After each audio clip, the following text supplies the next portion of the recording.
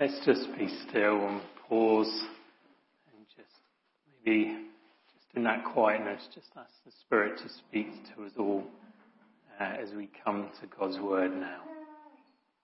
Thank you.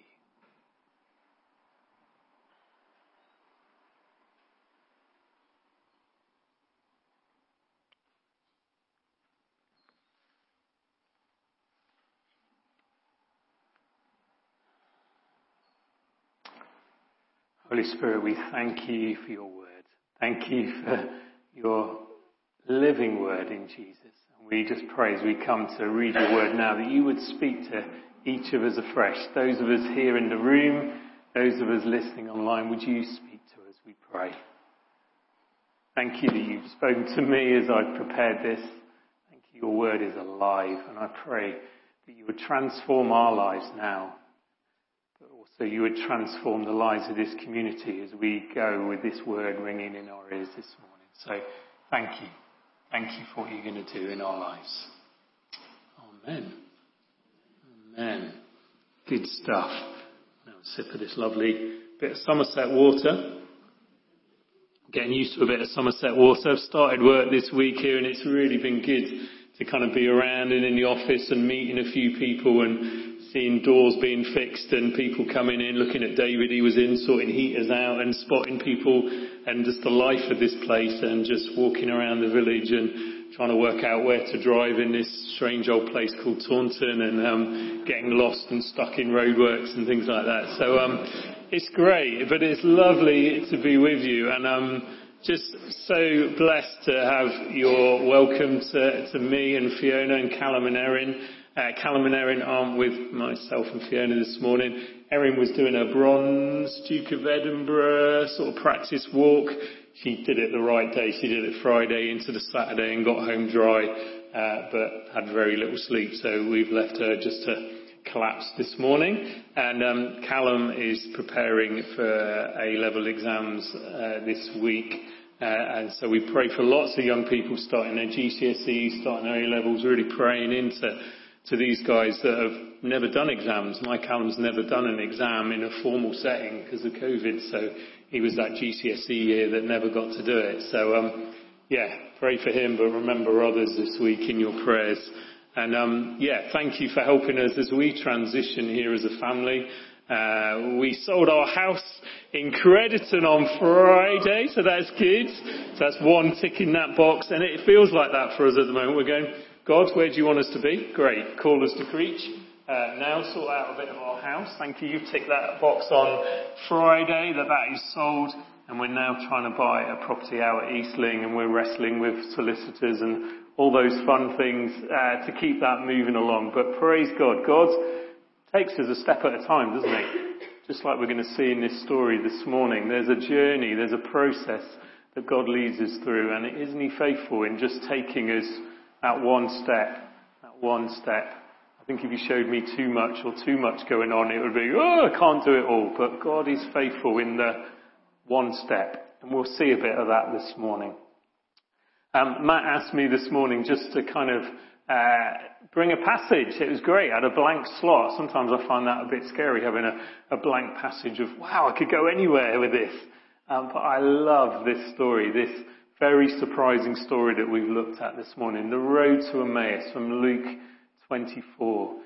It's just such a great story. It's probably one of Luke's best ones, they reckon. They reckon the prodigal son and this one are the kind of most beautifully crafted stories. The sort of starting Jerusalem, leaving, coming back to Jerusalem. The process is just lovely, and hopefully you'll see some of that. Really just encourage you to follow it in your Bible as well. Sometimes we take it for granted that we know our Bibles really well, but I always like to say Luke, it's one of the Gospels, so it's there, sort of 2/3 through your Bible. Matthew, Mark, Luke, and John, bless this bed that I lay on. I don't know what all little random rhymes, but it's there, isn't it? It's all got those stories of Jesus. However you look at your Bible, I encourage you to look at it, whether you look at it now, later, physical Bible. I love my Bible on my phone and I'm always putting notes in. So if you ever see me in talks, it looks like I'm not listening, but I am. I'm not just messaging and WhatsApping. I am I love just to fill in notes in my Bible online as I'm doing stuff. So please do the same. I won't mind. Great. There it is. We're going to look at seeing Jesus this morning from the road to Emmaus. It's also on my screen up here as well. Thank you. Our lives are often described as a journey, don't we? We use that phrase a lot. Oh, yeah, life's a bit of a journey. There's a great song by Trent Vineyard that says that life is just a journey home. I really like that. Life is our journey home to glory. And sometimes journeys are that annoying bit in our life, isn't it? My dad likes to give me route directions and do diagrams, and it's always about how can I get from A to B? And the journey is just that annoying bit in the middle that we've got to do. I've got to get to work. I've got to get on holiday. Then I can stop. Then I can relax. And we create games and distractions, and we count number plates, and we play car snooker, and whatever it takes to get us. Car snooker, I'll tell you about car snooker later. I haven't got time. Car snooker's brilliant. But we create little distractions on our journey, don't we, to get us there. As a kid, I grew up in Ilfracombe, sunny Ilfracombe, little Victorian sort of seaside place in North Devon, and my family was up in the Midlands, in Ilkeston, sort of mining town, and so that was before the M5 was there, so we're doing a lot. You had to drive from Ilfracombe to Taunton before you had the 361 and all of that, and Black Cat Corner, and it was just a nightmare trying to get over to Taunton, and then it felt like your journey had begun. That was 2.5+ hours just to get to Taunton, and then we were getting there now. The M5 kicked in. But sometimes our lives feel a bit frustrating like that, don't they? Like, I'm just waiting to get to that next thing. But I'm starting to realise, I'm a bit of a slow learner, but I am starting to realise the journey is the point of life. The journey is the point. The journey is where all the good stuff happens. That's where we meet people. That's where we hang out together. That's where we share meals. That's where we grow together. That's where we learn lots. That's where we fail lots and make mistakes and grow even more, don't we, out of those mistakes. We have joy. We experience pain and suffering. And in it all, we've just been singing, Jesus is with us. His Spirit is guiding us. He is encouraging us and calling us on this journey. Calling us this journey to home. And sometimes I can be tricked and fooled into thinking, when I get that new job, brilliant, I'll arrive. I'm at Creech St. Michael, I've made it. I've arrived. Okay, maybe that's a part of my journey. But actually, there's going to be joys, there's going to be sorrows, there's going to be tough times, there's going to be great times. That's my journey. That's my journey with you guys now, and I'm looking forward to it.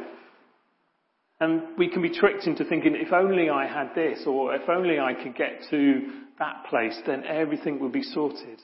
Instead of enjoying this journey that God has called us on. And yes, we need to keep asking for things and asking God for his goodness along the way. But I love this journey, these two friends of Jesus. And we're going to discover a little bit more about journeying as we see Jesus through this story. I don't know how this clicker works, so I'm going to give it a go. There it is. Some little images to help us to see Jesus this morning. We look at verses 13 and 14. It looks like these people are journeying away from Jesus. In fact, they are. They've been in Jerusalem, and they've now started their evening, late afternoon walk, leaving Jerusalem, walking 7 miles away from Jesus. Away from Jesus on Resurrection Sunday. Do they not realise? Have they not understood? Well, no, they haven't, have they? A bit like us sometimes. And yet what I love about these two people is they're still talking about all that's been going on. Jesus is still important to them. They haven't forgotten Jesus. They're heavy with sorrow. You can hear it, can't you, in their conversation. You can almost see these 3 little characters here just whispering to each other. The disappointments and wondering what's been going on. They're talking about Jesus on their journey. I wonder, how much do we talk about Jesus on our journey? Do we just get into work and do work? Do we come into church and go, how are you doing? How's the weather? How's your week been with Jesus? Do we do those conversations? Do I do them? Not as much as I'd like. Who do I discuss Jesus with on my journey? Even though, Jesus, where are you? I can't see you. And so my first thing that I'd love is trying to see Jesus when things seem helpless. These guys seem lost. And yet Jesus breaks into their journey. He breaks into their journey. His presence brings hope.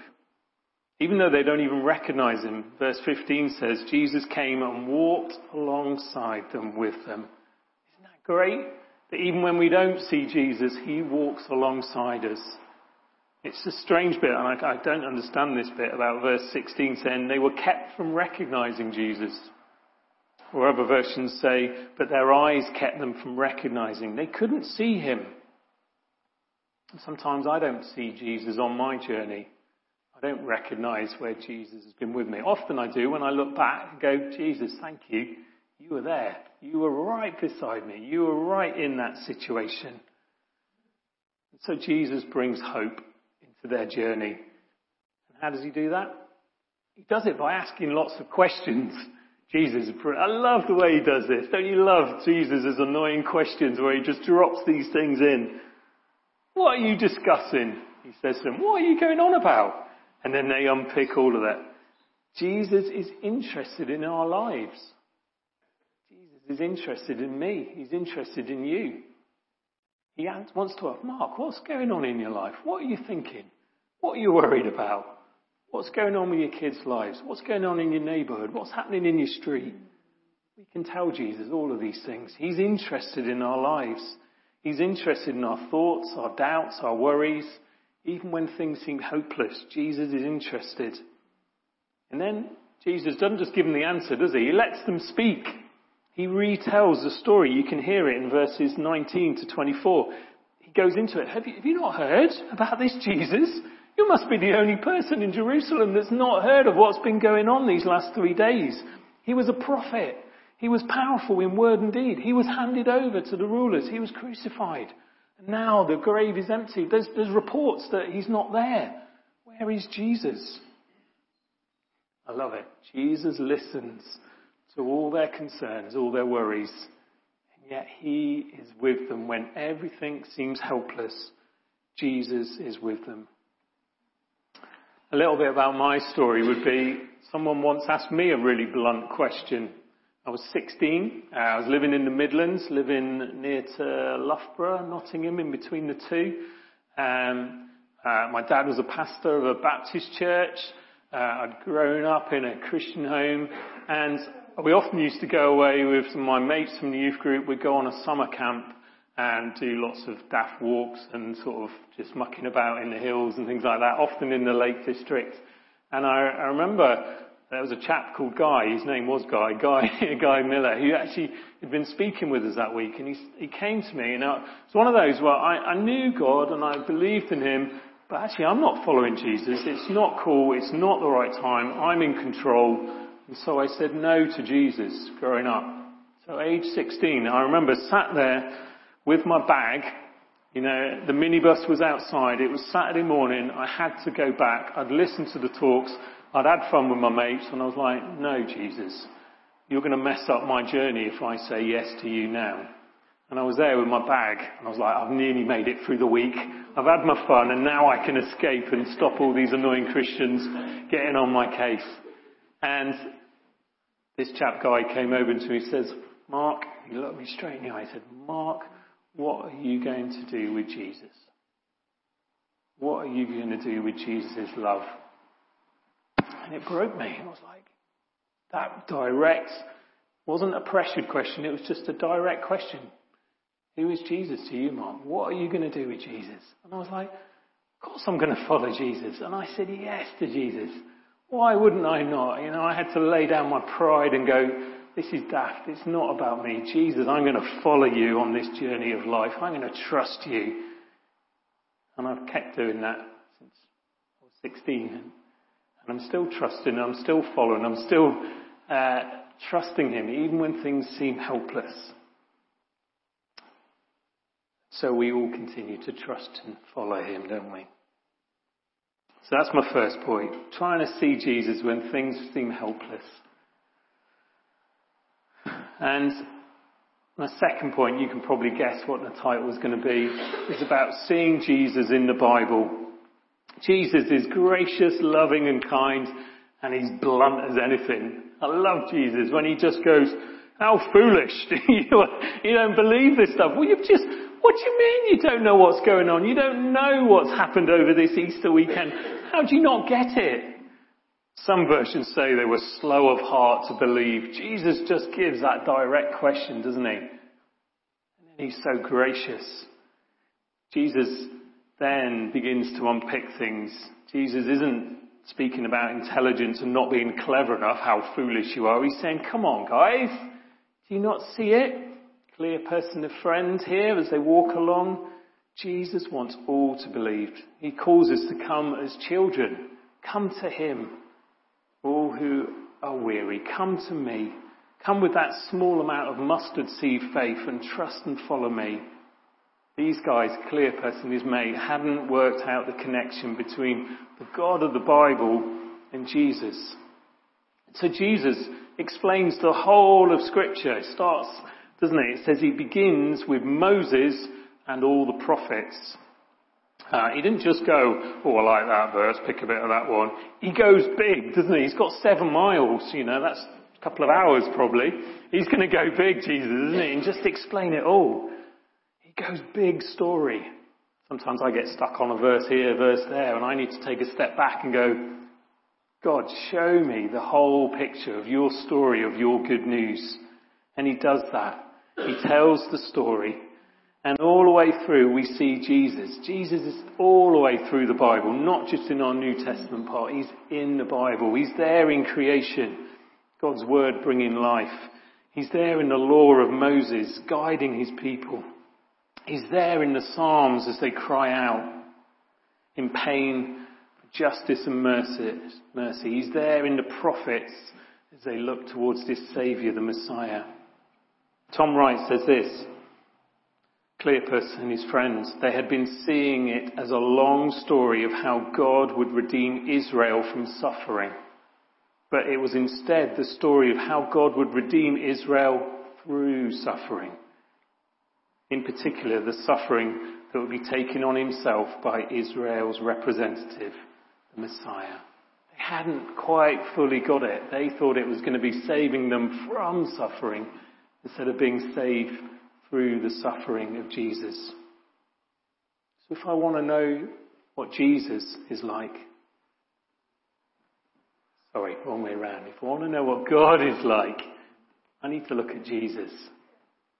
But also, it is the other way around as well. If I want to know what Jesus is like, I look at God. I ask for the Holy Spirit to help me.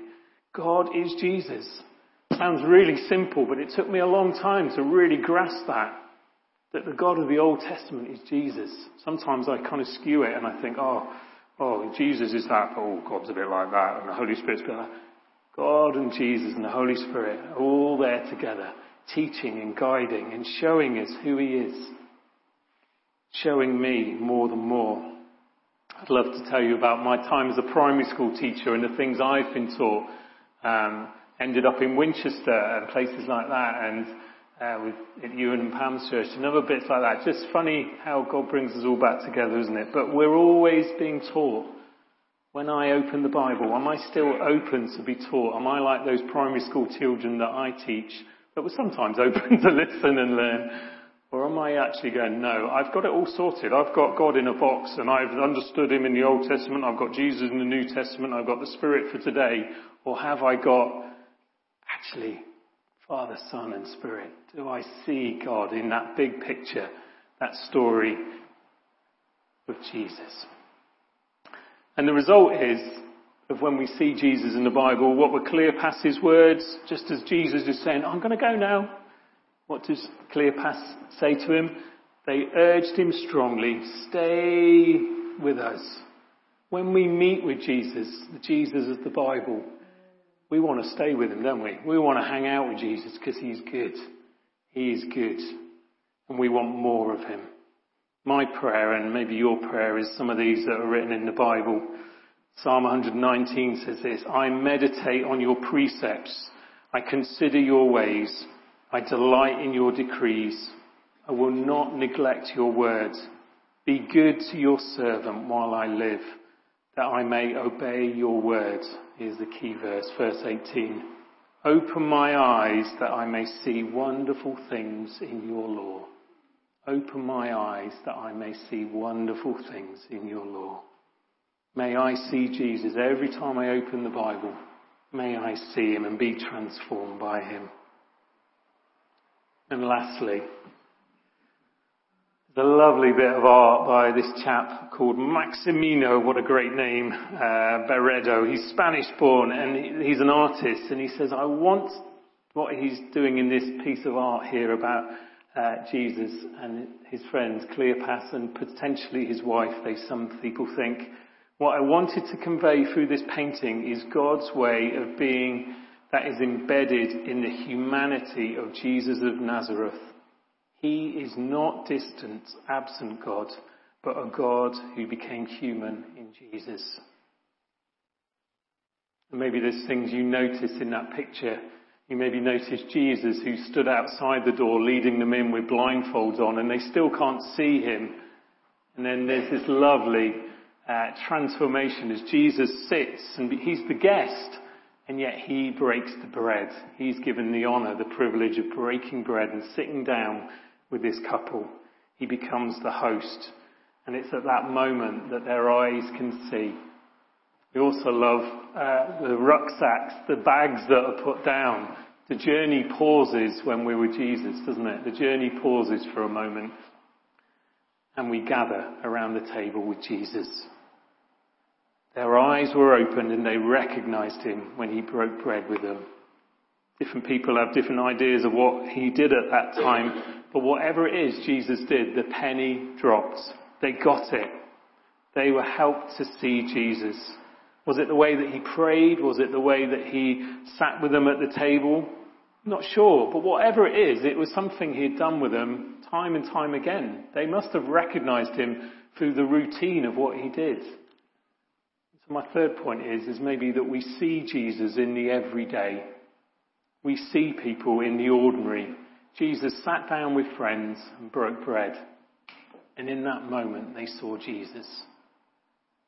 What's that going to look like for you this week? Maybe in your ordinary, the everyday things that you do. In your driving to work. In your walking up to buy a pint of milk. In your going to see a neighbour. I pray that we all see Jesus in our everyday, in our waking up, having tea, giving thanks, sharing meals, caring for others, sending emails, walking to work. May we see Jesus. One chap that I met at Lee Abbey, had a privilege to meet, was a chap called Brother Sam, this Franciscan sort of brother, and he sat there, little old chap, and I thought, oh great, what's he going to share? Some wisdom. And he just sat there quietly and he says, pray that you would see God in the mundane. That's really stuck with me. Seeing God in the ordinary, in the everyday, the boring. May we see Jesus in the ordinary. And then we notice right at the end of this story, they've met with Jesus, even though they didn't recognize him on the walk. They've seen Jesus in the Bible as he's opened it up and explained the scriptures. They've seen Jesus in the breaking of bread and sharing a meal together. And their reaction is, they got up at once and went back to Jerusalem. They went out that door, praising God. They found the 11 and those with them assembled and says, it is true, the Lord has risen. And he did appear to Simon. Yes, it is real. Yes, it is true. Jesus is alive. He is with us. When we meet with Jesus, we want to tell others, don't we? It is good news. We want to share that goodness of others. We want to meet with Jesus in the ordinary, in the mundane. And when we do, we want to share them with others. So, as we close, my prayer for us all, me included, is this. Is that we see Jesus. That's our prayer, isn't it? We need Jesus. We want to see you, Jesus. Whatever part of that journey we're on, whatever part of that stage of life, whatever's going on in our life, I pray that we would see Jesus, even when things seem hopeless and helpless, that we would know Jesus drawing alongside us, even if we don't recognize him. I pray that we would see Jesus as we open our Bible today, tomorrow. I pray that we would see Jesus in the ordinary, in the mundane, in the everyday rhythms and routines of life. So let's be still and pause as we come to prepare ourselves to meet with Jesus, to see Jesus as he calls us to remember him in bread and wine. Let's be still and just ask the Holy Spirit to show me Jesus. May I see you, Jesus, today, I pray.